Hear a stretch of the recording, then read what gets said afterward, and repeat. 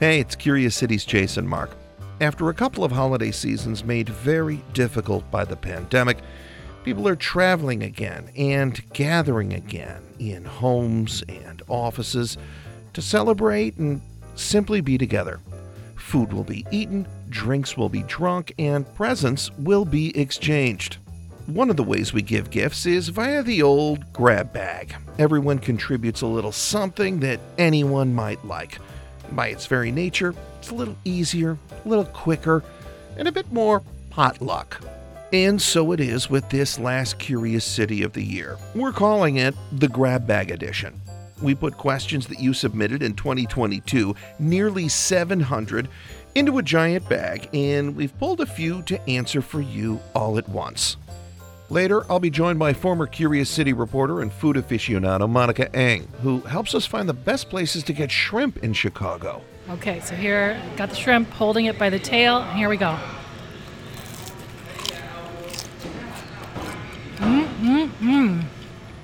First, though, Crain's Chicago business reporter and longtime Chicago history and architecture maven Dennis Rodkin answers the first set of questions out of the bag. That's next. Curious City is supported by BetterHelp. If you had an extra hour in the day, how would you use it? BetterHelp Online Therapy can help you figure out what's most important to you so you can prioritize it. Learn to make time for what makes you happy. Just fill out a brief questionnaire to get matched with a licensed therapist and switch therapists anytime at no additional charge. Visit betterhelp.com/curiouscity today to get 10% off your first month. Do you need a break from the news? Well, my friend, Nerdette Podcast is here for you. Our show is all about delight. We laugh about what's happening in pop culture and feature thoughtful interviews with fascinating people. We even have a monthly book club that you can participate in. I could just go on and on about it. I loved this book. It was an experience, I'll tell you that. I discovered authors I had never heard of, and I'm really happy that I did. Come hang out with us. Listen to Nerdette wherever you get your podcasts.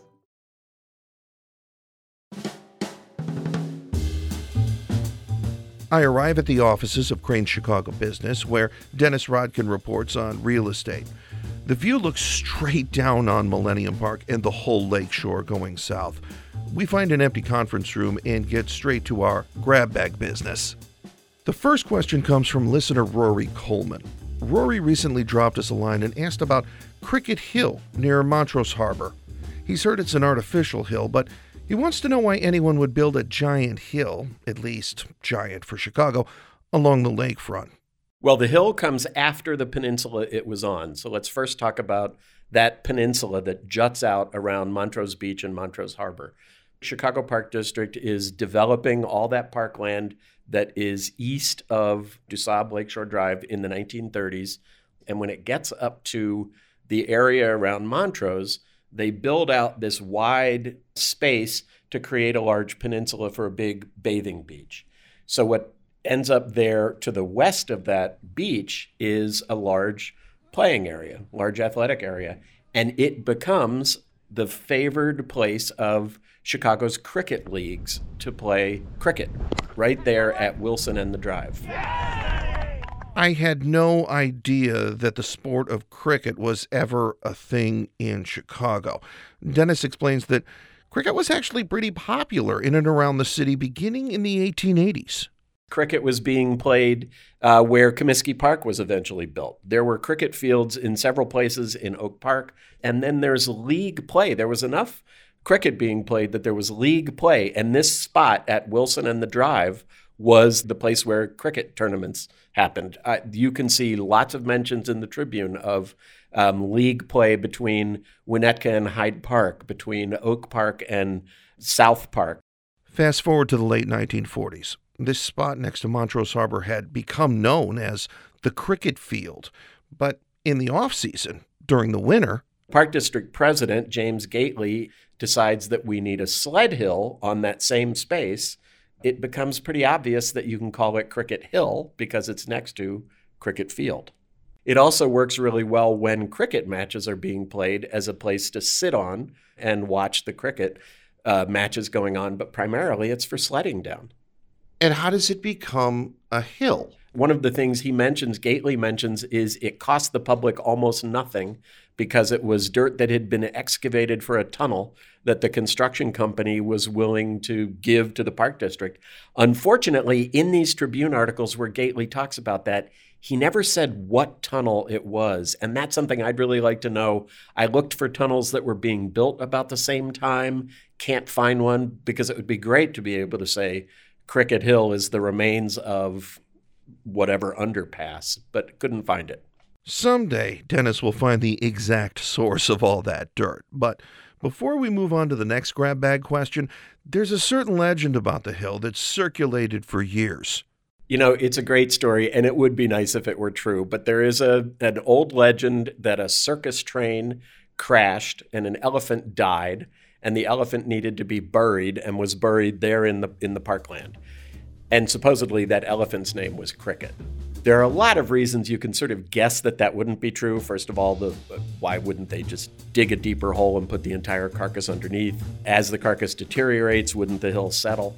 It's a great story, but it's just not true. No, not true. Fun? Yes. True? No.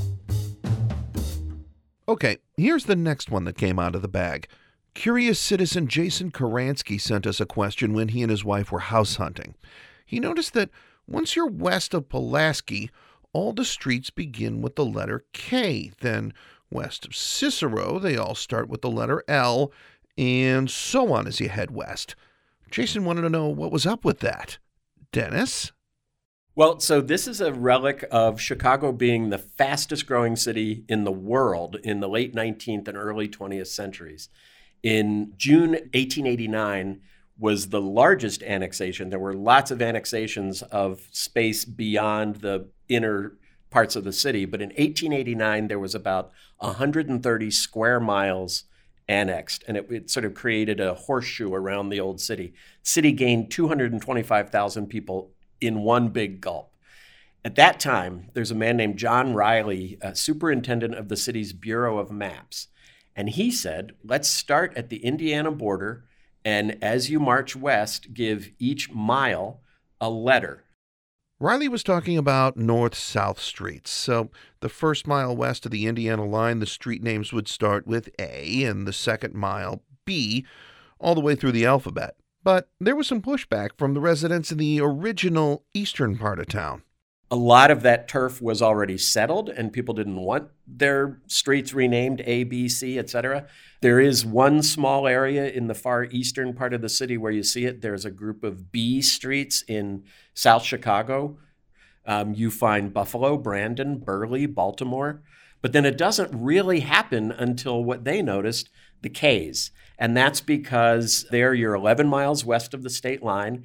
It's the early 20th century, and that's the area where the city is really booming. That's where new streets are being laid, so we can conform to this naming convention without changing existing names. We can do Costner, Keeler, and then in the 12th mile, we can do La Crosse, LaPorte, Laramie. Just so you know, you'll find the lettering system actually goes all the way to the O's on the far northwest side. And if it went any further, you'd be in the Forest Preserve and eventually O'Hare Airport. Now we have one more from the grab bag for Dennis. This question is about a church. Actually, part of a church. It's the front wall and nothing else. It's on the corner of 19th and Peoria in Pilsen. There was a church built there in 1880 called Zion Evangelical Lutheran Church. The name is still carved over the door in German. The congregation had existed since the 1850s, but in 1880 they build the church, and sometime in the mid-50s they depart. The German immigrants are leaving Pilsen, many of them moving to the suburbs, and the church goes through some other uses, but when the church is 99 years old in 1979, there's a huge fire. Much of the church is damaged. Soon after that fire, developers buy the property. But before they get around to making any improvements, a windstorm knocks down even more of the church. And it looks like the only thing left to do is demolish what's left. But the story takes a turn as the developer, John Podmajersky, explained to the Tribune's Rick Kogan back in 2000. After that windstorm, he was visited by descendants of the original members of the church who had scrapbooks and other materials, and they talked about their emotional tie to this church. So our families have scattered out to the suburbs, maybe to other states, but we still think this old church has some value. And what he told Rick Cogan at the time is he was very moved, so he decided rather than demolish the little bit that was left of the church, he would restore the little bit that was left of the church. He rebuilds parts of the tower. You can see there's sort of a solarium or sunroom up at the top, and he restores the facade and makes it this sort of symbol of old Pilsen. And when you walk through this doorway, it's not a door, it's literally a doorway, you get a little surprise meditative garden, like you're in the neighborhood and you need a break, a place to just sit and be quiet. It's a really nice spot. It's essentially serving the same purpose it did when it was a church, right? I mean, you could have walked in and sat and meditated in that old church in 1880 when it was built. Well, Dennis, everything you found out for us to help us with this grab bag has been fantastic. Thank you so much for joining us this week on Curious City. I really appreciate it. Thanks, Jason. I'm so happy to do it. Just ahead, we get a little briny and extremely crunchy when we answer a question about Chicago's best shrimp. That's next.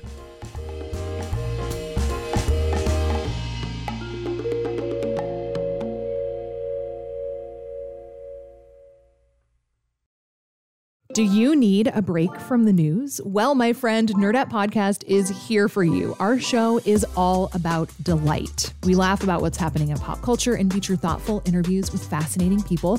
We even have a monthly book club that you can participate in. I could just go on and on about it. I loved this book. It was an experience, I'll tell you that.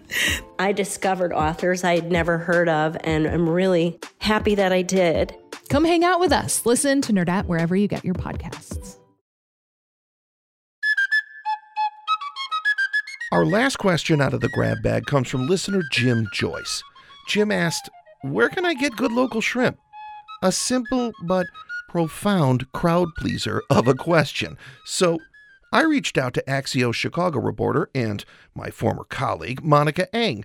When it comes to restaurants, she is the tops. Monica knows the new, the old, the fancy, the divey, and everything in between. She suggested we meet at Han Key Barbecue and Seafood Restaurant on Argyle Street. Hello, Monica. How are you? Great. How are you? The place was big and well lit. Pretty basic, nothing fancy.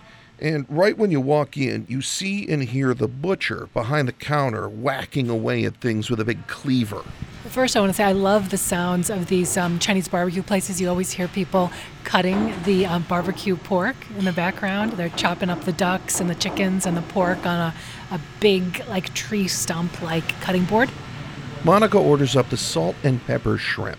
And I wanted to know, what is it about this shrimp from this place that she loves so much? They get these really big, fresh, juicy shrimp. They keep the heads on. They put a little sort of light coating on them and then flash fry them in what's called a salt and pepper preparation. And so it's just a light coating. It's not like one of those heavy coatings of fried shrimp. And then you crunch right into them, if you're brave, and I hope you will be. You crunch right into the head, and you get this kind of juicy gush of whatever was in there. And then next, you bite into the body, and this is all without taking off the shell. And then you get this really juicy, shrimpy flavor. And then you can eat the tail if you want to for extra fiber. Soon, a big plate with about 10 jumbo prawns arrives on a bed of white crispy noodles with some thinly sliced rings of jalapeno and sweet peppers. Okay, so you're saying just pick this bad boy up and go to town. Now, I've never eaten the head of a shrimp, so what should I expect?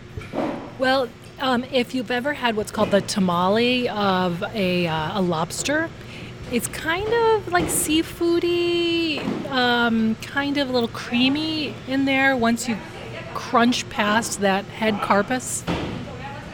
Head carpus? What is a head carpus? Well, like the crunchy skin around the head. Do you want me to do it first? Yes, I think you should go first. Okay, so here, got the shrimp, holding it by the tail. Here we go.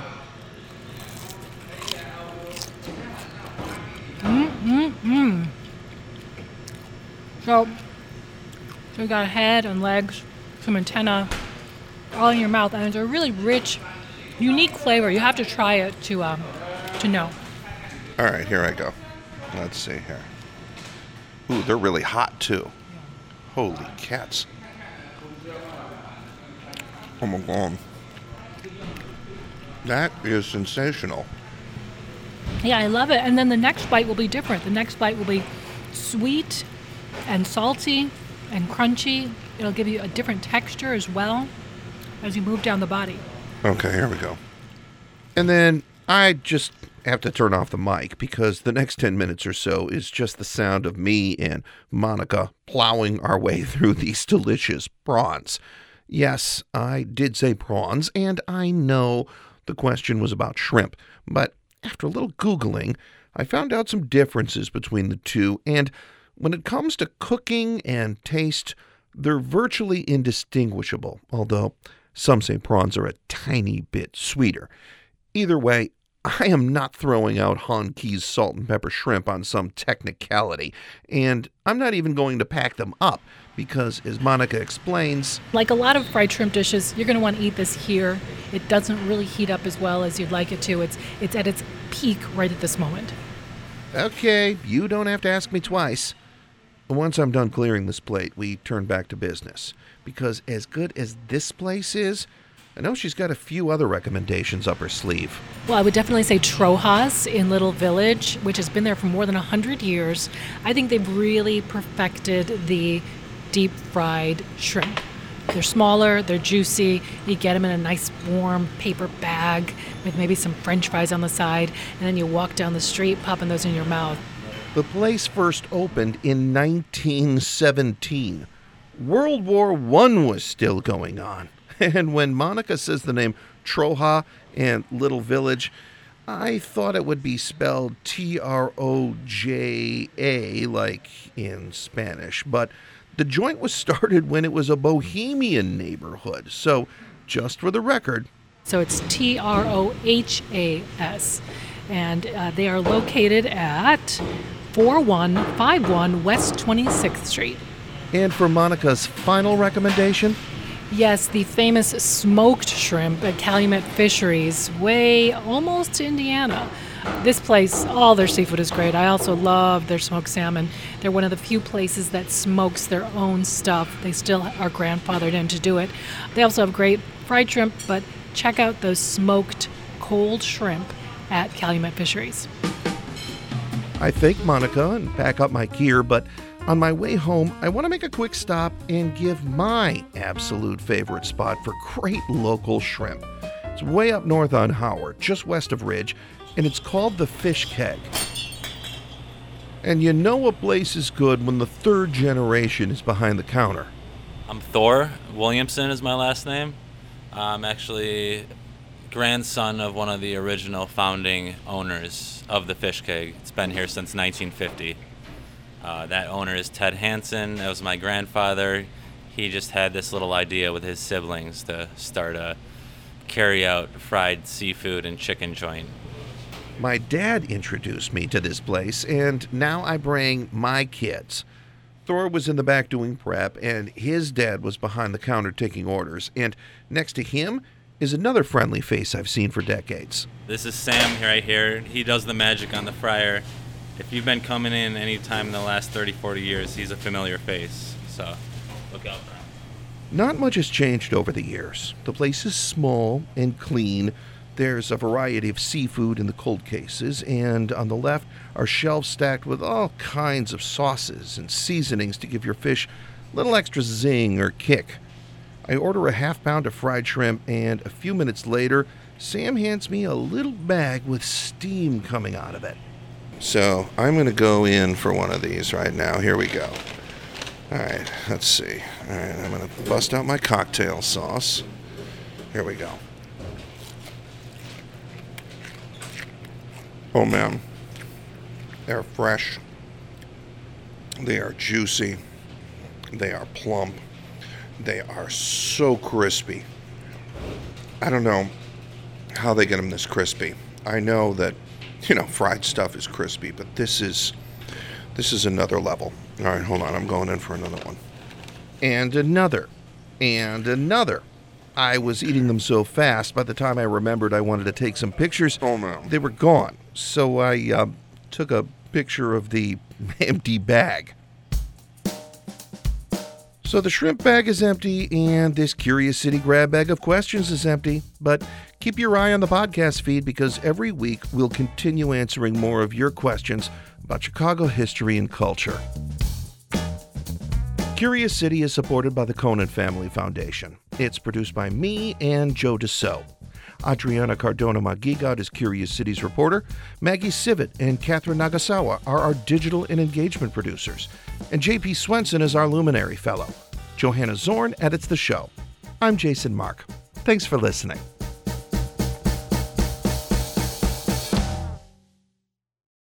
Before we start the show, we here at Curious City want to let you in on a little-known fact about WBEZ. 89% of all our funding comes from community support, including contributions from curious listeners like you. If this program has changed how you see Chicago, please consider supporting this program at wbez.org/curious. Thank you.